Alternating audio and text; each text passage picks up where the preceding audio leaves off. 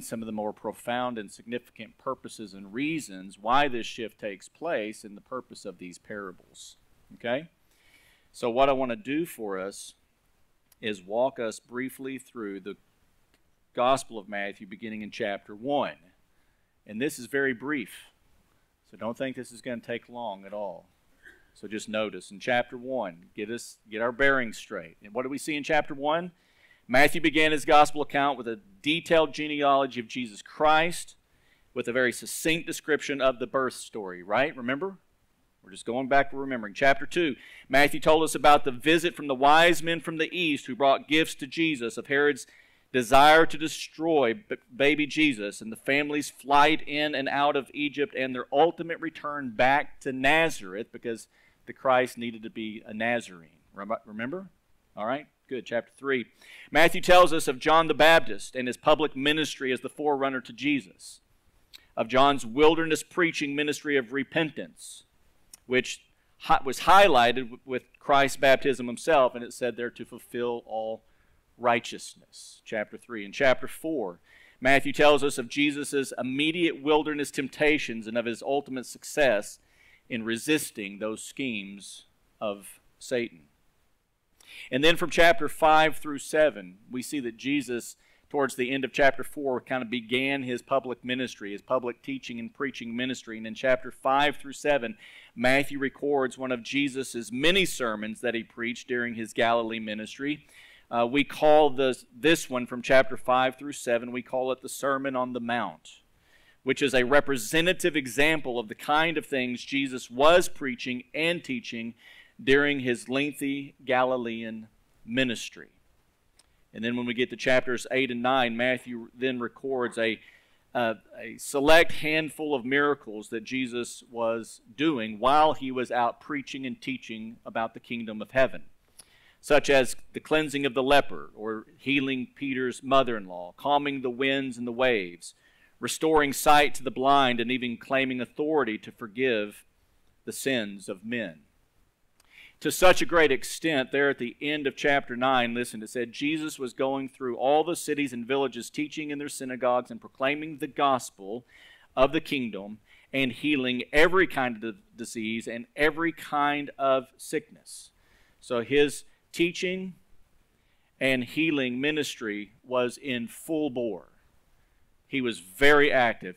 And then 36, seeing the people, notice, he felt compassion for them because they were distressed and dispirited like sheep without a shepherd. He saw his brethren, his Jewish brethren, and the Pharisaical religious leaders of the day that were leading them astray, and he felt compassion for them. They were shepherdless. And he said to his disciples in 37, the harvest is plentiful, but the workers are few. Therefore beseech the Lord of the harvest to send out workers into his harvest. And when we get to chapter 10, he does exactly that. Jesus sends out his 12 disciples by name, specifically the 12, to do the very preaching and healing ministry they had seen him doing previously there in the region of Galilee. And then you get to chapter 11. Matthew records that after Jesus sent his disciples out to do the work of ministry, that he too went back out preaching and healing. And Matthew showed how an increasing hostility had begun against Jesus and his message and his disciples. As a matter of fact, you may remember, what did Jesus tell his disciples when you're going into the towns and villages? See if you can find a home there that you can find some rest in, people who would be accepting of this message. But if not, when you're preaching and they reject the message, what did he say to do? Just wipe the dust off your feet and move on to the next village and to the next town. We tend to have a mindset today that says, no.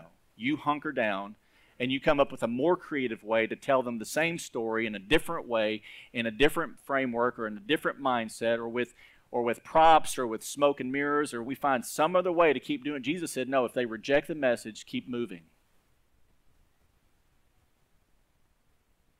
Doesn't kind of fit with our modern ways of thinking of missions and evangelism, but nonetheless, this is what Jesus said, which sets us up for the parables. We're here at 11 now. In 12, Matthew records a series of ongoing confrontations, just one after the other, that Jesus is now having regularly with the Pharisees. and how the Pharisees went too far and then ultimately blasphemed the Holy Spirit, which was the unpardonable sin. Now, this brings us to chapter 13, our text that we're beginning this morning, where Jesus again makes a very marked shift in his public ministry, his public teaching and preaching ministry to those in the nation of Israel or anyone that was there that had ears to hear.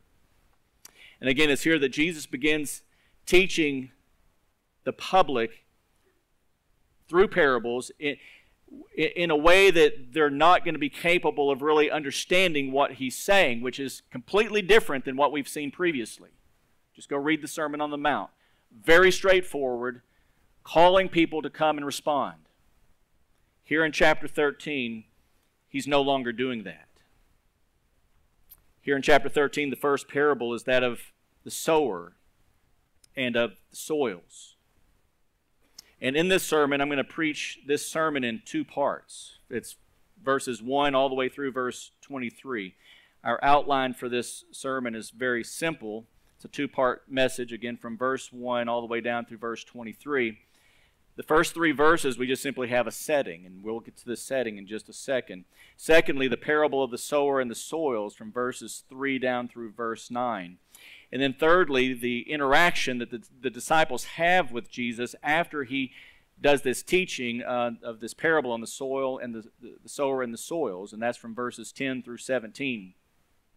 And then lastly, from verse 18 to 23, Jesus gives his disciples the interpretation of this parable. Now, today in particular, what we're going to do is we are going to look specifically at this third part of the whole, the interaction that the disciples have with Jesus after he initially teaches this first parable. But before we look at this third section, let me just have us look closely at the context that leads into this. And so I'm just going to read for us the first 9 verses, beginning this parable of the soil, the sower and the soil. Notice, that day Jesus went out of the house and was sitting by the sea, and large crowds gathered to him. So he got into a boat and sat down, and the whole crowd was standing on the beach. And he spoke many things to them in parables, saying, Behold, the sower went out to sow. And as he sowed, some seeds fell beside the road, and the birds came and ate them up.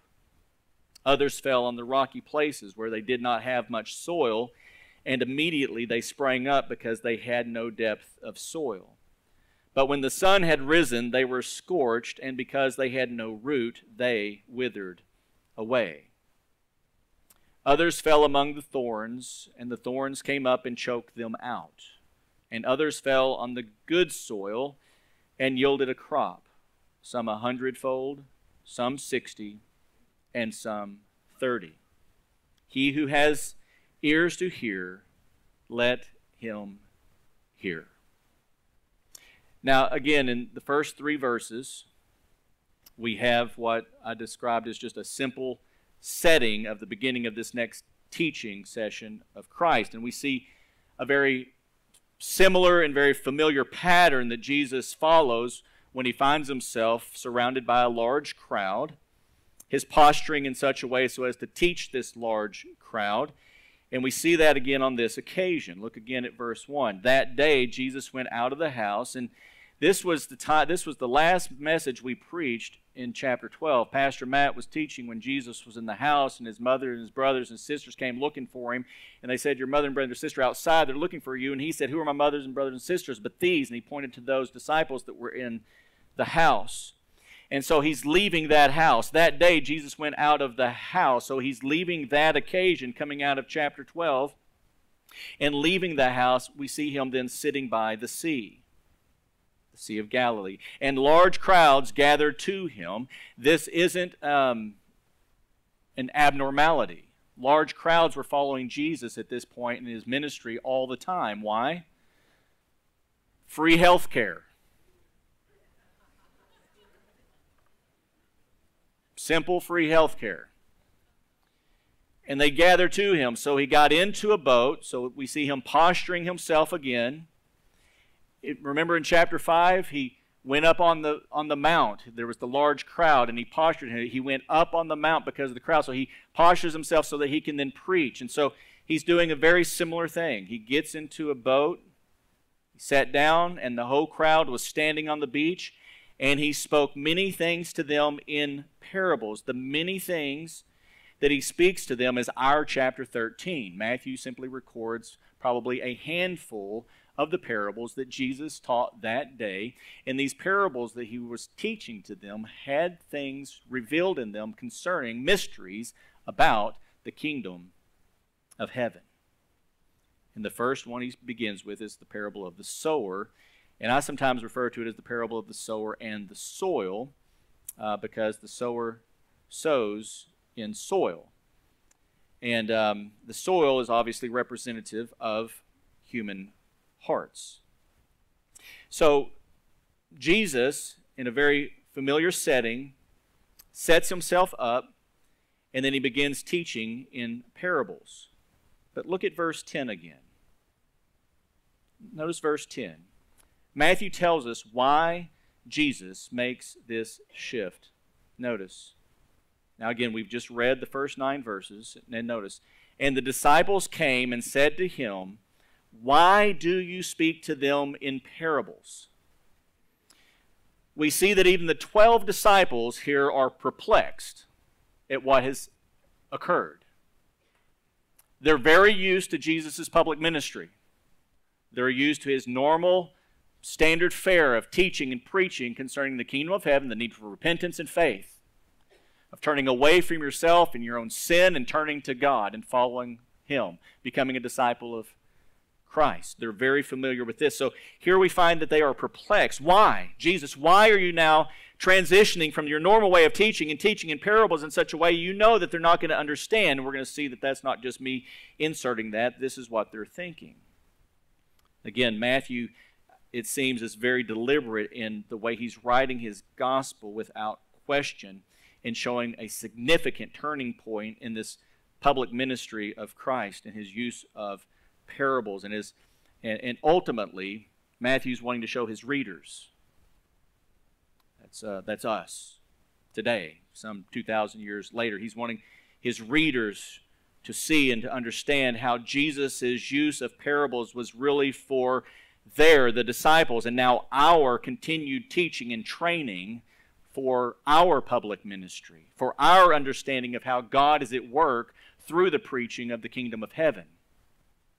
So that they, and now by extension us, so that we could grow and deepen in our understanding of theology, of how our labors, how their labors, and those among whom they labor with the preaching of the gospel, how that's to be rightly understood, how it works, and how it doesn't work, which is going to help prevent burnout, which is going to help prevent frustration, which is going to help prevent wondering why needlessly Uncle so-and-so, Eddie, doesn't respond to the preaching of the gospel every time you sow the seed in his life. The spreading of the gospel seed, the sower, and the response of the soil, we're going to see one of the mysteries is that both their hopes are dependent on the sovereignty of God. And this is a mystery about the kingdom of heaven that requires spiritual eyes to see. And Jesus is now wanting to instruct his 12 very specifically because he's now at a time in their training where he's prepping and preparing them for ongoing ministry after his death, burial, and resurrection and ascension.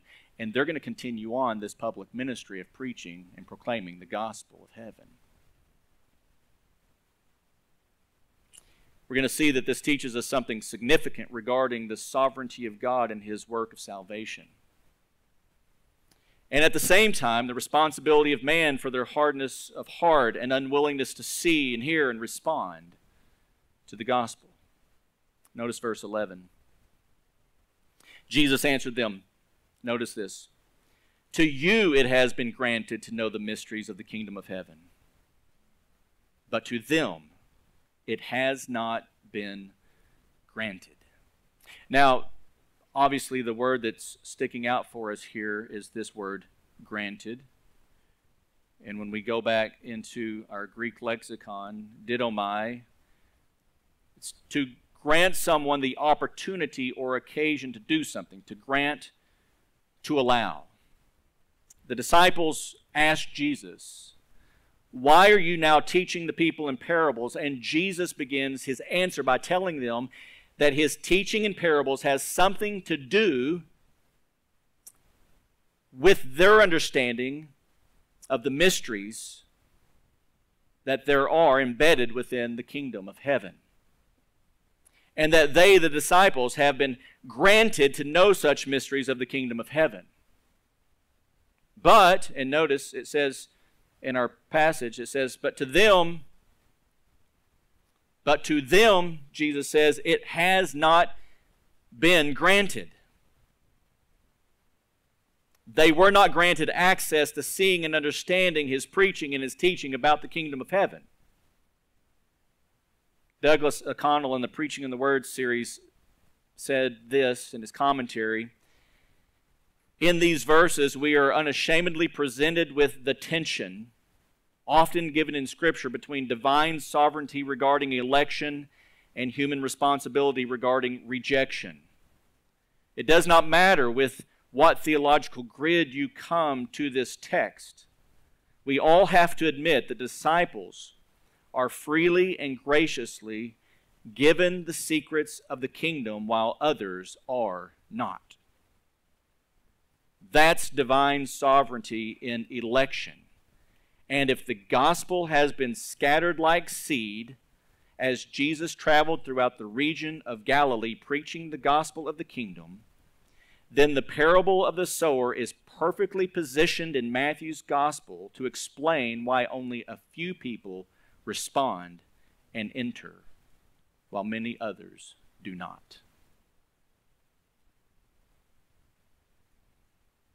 Didomai, to grant someone the opportunity or occasion to do something, to grant, to allow. The Apostle Paul used this same word in Acts 11.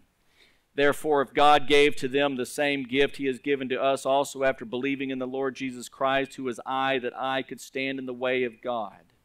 Verse 18, when they heard this, they quieted down and glorified God, saying, well then, God has didomai, granted to the Gentiles also the repentance that leads to life. And this phrase here in Acts chapter 11, where it says, well then, God has granted to the Gentiles also the repentance that leads to life, seems to capture well what Jesus is saying in Matthew chapter 13, verse 11. To you it has been granted to know the mysteries of the kingdom of heaven, but to them it has not been granted. So if we take the same essence of what Paul says with regard to God has granted, didomai the Gentiles, a repentance that leads to faith, to you, God has granted you to know the mysteries of the kingdom of heaven. Someone has to do the granting. I mean, let's be honest. Somewhere in Jesus' teaching there, to you it has been granted. Well, who granted it? Someone with great authority and might who has that level of ability has to be the one that's granting a knowledge or the lack thereof. And so it would seem to fit even there very well that it's Paul very clearly articulates, God has granted. And so when we understand, it seems rightly that this is what Matthew's doing in recording Jesus' teaching to you. God has granted you the ability to know the mysteries of the kingdom of heaven, but God has not granted this to them.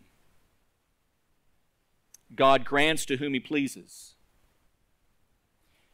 One of the things the parables does is it challenges us to think about the size of God we're willing to submit to. Are we willing to submit to a God who is in the heavens and does whatsoever he pleases? I mean, really, are we really willing to do that? Meaning, are we willing to think deeply on theology that has that size of a God that's sovereign over all things, even the granting or the lack of granting of understanding and seeing the mysteries of the kingdom of heaven or not? Tozer said, the thoughts that you have when you think about God are the most important thoughts you will ever have in your life. Because the thoughts that you have when you think about God will determine not only your life now, but for all eternity as well. So it's important what we think when we think about God. Is he a big God like this, or is he a smaller God that really just kind of wound things up, got things going, went off, and who knows what he is doing out there, but he's kind of left it up to us to kind of figure it out, and really it's our free will that manages everything anyways. Matthew's teaching on the parables to his disciples clearly is not articulating that. Jesus is here informing his disciples that the labor of the sower and the yield of the soil both, again, find their hope in the granting of a sovereign and merciful God. And this is of great relief. This is good news. We have to remember, our God is in the heavens and we are not. Our feet are firmly planted on God's green earth. We're finite in our abilities to understand things. And so Jesus is revealing some of the mysteries of the kingdom of heaven. Jesus is revealing some of the mystery things that finite minds would not normally have thought of on their own, apart from a revelation from the Spirit of God, allowing us to have such knowledge of what's happening behind the scenes. Paul says something similar to this in 1 Corinthians 3. I planted, we're all familiar with this, talking about sowers who plant. I planted, Apollos watered. I think Paul was probably familiar with Jesus' parables. But God granted. God was causing the growth. So then neither the one who plants nor the one who waters is anything but God, who grants, the granting God, the God of the didomai, causes the growth. Amen? Are you following? Do you feel some of the perplexity the disciples might have felt? Things weren't easy in their life. They were faced with all sorts of rejection. They were loved and hated all at the same time. We love you for your free health care, but we hate you for your message. A very perplexing place for them to be. And Jesus is letting them know, and I'm sure they must have had some thoughts along the way, like, how could there be so many people who are still rejecting the message of Christ? Do they not see that he and now we are doing the very works of God? We are doing signs and wonders and miracles. This is why it's proof that all the signs and wonders and miracles in the world can't save anybody. It doesn't matter how miraculous it is. The miraculous is not going to draw somebody's heart and say, oh my goodness, I just saw this, I believe. It doesn't work that way. If it worked that way, then every single human being that saw Jesus perform the miracles would have been saved. The majority of them weren't, and ultimately they said he does his miracles by the power of Beelzebub, the ruler of demons. They were not impressed with his mighty miracles.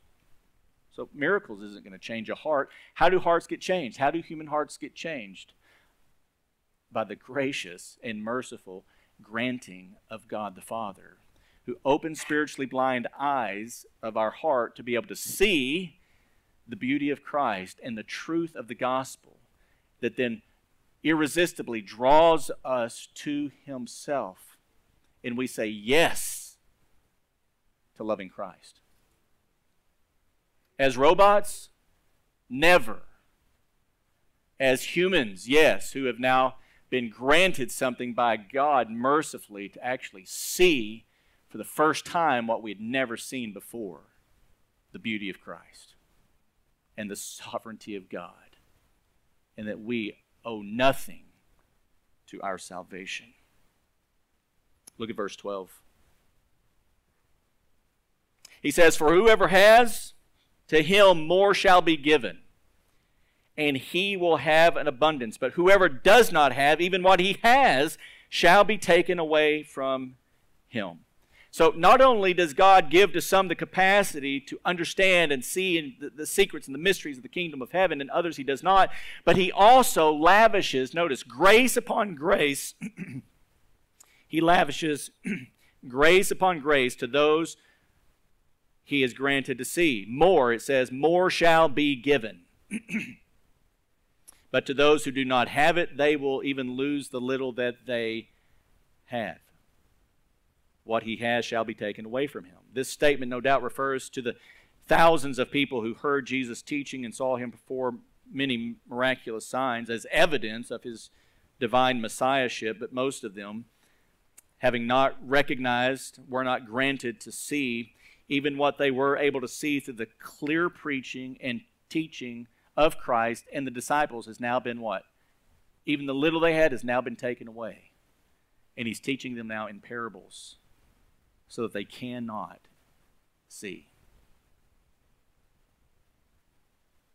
They were exposed to God incarnate, and yet they rejected him. And in my statement there, I, like you, hopefully you feel the tension. You feel the tension? I've been talking about the sovereignty of God, the granting of God. And then I turn around and I say, yet they rejected him. And this is where sometimes when you have conversation with people, they want to wrangle over words. We have to be comfortable with tension. I mentioned that we're finite creatures. Our feet are firmly planted on God's green earth floating in space. We have limitations. We have to be okay with the reality that, guess what? People who are born with a sin nature, they do freely exactly what they want to do. No one's making them do anything. They have a master. The Bible lets us know this. Their master is Satan. They don't think that. They don't have those thoughts. That's a spiritual reality thing. They're not in touch with spiritual reality stuff. They don't understand the Bible. They don't have eyes to see, so they don't know this. But they're doing exactly what they want to do from their nature, which is a sin nature. Unless God steps in and merciful grants them a repentance that leads to faith, like he did the Gentiles there in Acts 11, they will continue doing exactly what they want to do, how they want to do it, when they want to do it, and nobody's going to tell them differently. They're acting out of their will exactly and perfectly, and thus they will be held accountable for their choices. It's just the way it works. And so they were exposed to all this. They rejected him, either by direct opposition or by indifferent neglect. Either way, doesn't matter. Either way, they said no to King Jesus, and because they refused to receive the divine light that shined on them, the little they had was then taken away from them, and thus they drift deeper and deeper into spiritual darkness. Have you seen how this works in people's lives? Just make observation in a general way of people who are unbelievers. Nice people. I'm not saying that they're not all Adolf Hitlers, right? No, they're your neighbors. There could be a grandmother, a grandfather. They're generally nice people from a human perspective, but they're enemies of God because they were born with a sin nature, rebellious against God. God can't look upon sin, etc. You know these things. Okay? But these very nice people tend to drift deeper and deeper into spiritual darkness. You can go from just in the decade of somebody's life, and it's typically more obvious in young people's lives, from the age of, let's say, 20 to 25 to 30 to 35.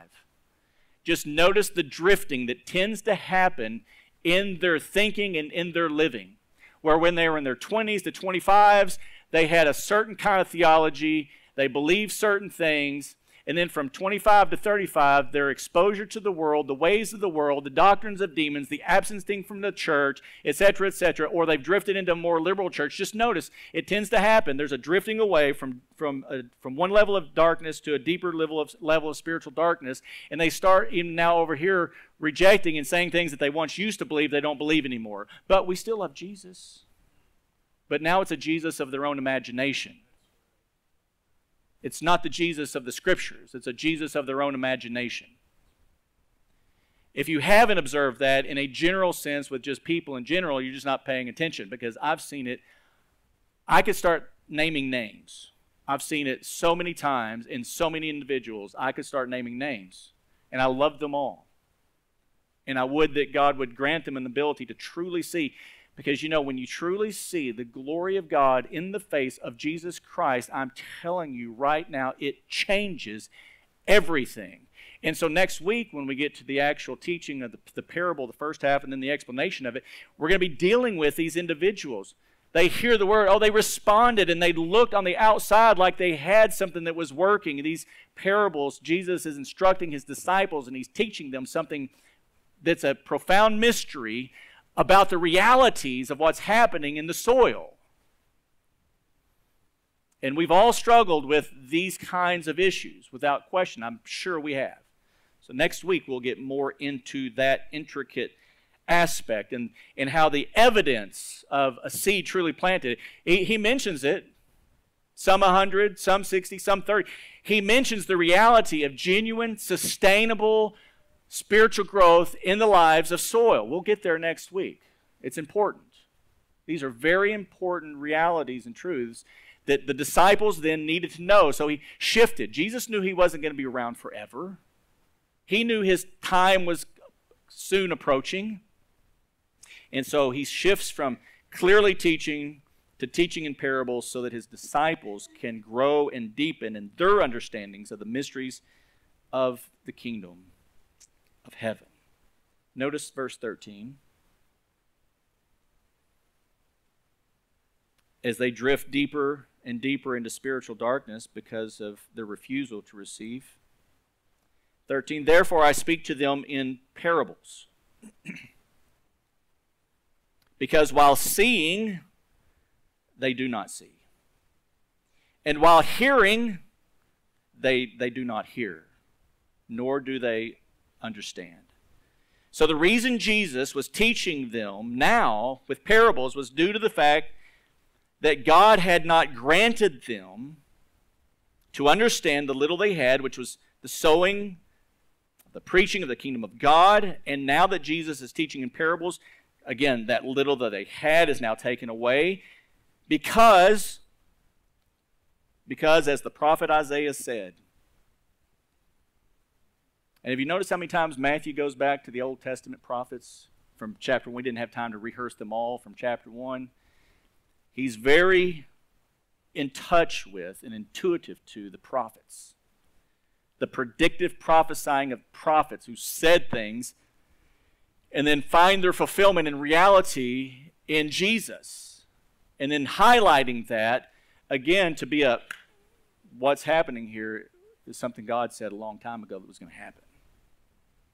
Because like the prophet Isaiah said, while seeing they don't see, and while hearing they don't hear, and they don't understand, which again Matthew demonstrates very well of how God in his decretive will has already set this reality in motion in advance so that we might know and understand and rightly both fear him and worship him, now in both time and then for all eternity. Notice verse 14, how he pulls in Isaiah. In their case, the prophecy of Isaiah is being filled. Who's their case? The unbelievers who have been following Jesus around. They had heard the preaching. They had heard the teaching. They loved the free medical care, but they were not interested in ultimately blaspheming. In their case, the prophecy of Isaiah is being fulfilled, which says, you will keep on hearing, but will not understand. You will keep on seeing, but will not perceive. For the heart of this people has become dull. With their ears they scarcely hear, and they have closed their eyes. Otherwise, they would see with their eyes, hear with their ears, and understand with their heart, and return, and I would heal them. We see here that Jesus cites these verses as a biblical pattern that has now been fulfilled in his own ministry. Matthew is showing this reality of and how the people to whom Jesus and his disciples had preached They kept on hearing, did not understand. They kept on seeing all of the things that Jesus and they were doing, the miraculous things that Jesus did, but they did not perceive him to be their Messiah. Why? Well, he simply says, dull hearts, ears that couldn't hear, and closed eyes. Now, see this word here in verse 15? Otherwise. Otherwise. Otherwise, they would see. Otherwise, they would see with their eyes. Otherwise, they would hear with their ears and understand with their hearts. And do what? And return. Another way of saying repent, for the kingdom of heaven is at hand. Of turning away from their own life and sin and returning to the only true and living and glorious God, who has now provided for them Messiah in the flesh. Now, what does Jesus help them understand through the use of parable of the sower and the soil? One of the mysteries of the kingdom that Jesus is helping them understand. And he tells the parable, they went out to sow, the seed fell, this soil, this soil, this soil, this happened, this happened, this. What's one of the mysteries of the kingdom that Jesus is trying to help them understand so that as they do ministry, they're not utterly frustrated forever? Didomai. The granting of God. We as sowers, we go out and we sow freely. And you've heard me say this, I sow with a whosoever will gospel. I throw that seed as broadly as I can and say, whosoever will come, come. Respond today. Today is the day of salvation. I know not who the elect of God are. Only God knows. I'm going to let God be God, and I'm just going to be me. It's easier to do that. I would encourage you to do likewise. Even with your thinking with regard to these issues. Let's not put ourselves in the place of God. Let's just recognize that God, His Spirit, gave words to disciples to write. And so we, because of the inerrancy and infallibility of the Word of God, sola scriptura, we submit to it because we know that it's men moved by the Holy Spirit wrote from God. And God was letting His disciples then and us now know something about the mysteries of the kingdom, and that is unless God moves in the seed that's planted in the soil of the heart, that soil is not going to produce the 100, 60, or 30. We're going to get there next time. It may spring up, it may look good, it may do different things, chokes out. We'll get there next week. Are you following me? One of the mysteries that He is teaching them is this. And never forget. Never forget. Verse 16. Never forget how blessed you are. But blessed are your eyes because they see, and your ears because they hear. He's speaking this to His disciples, but by extension, is this not true of us? If you're here this morning having truly put your faith and trust in Christ alone? Never forget how blessed of God you have truly been because you do these things that are mentioned here. You see, you hear, you understand. You've returned, you repented. I've mentioned this before, but we of all people are the most blessed human beings on planet Earth. If you said, hey, give up your faith and you can have the wealth of Elon Musk. Thank you, but no. Not interested. Why? The value and the worth of the free forgiveness of sins in Jesus Christ alone far surpasses any wealth that this world could ever offer us. We are the most privileged human beings on planet Earth. Blessed are your eyes. Blessed you are because your eyes see.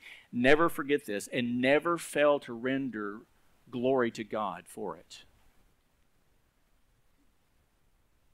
Let's not go too far in accusing God of somehow being a cosmic something or other.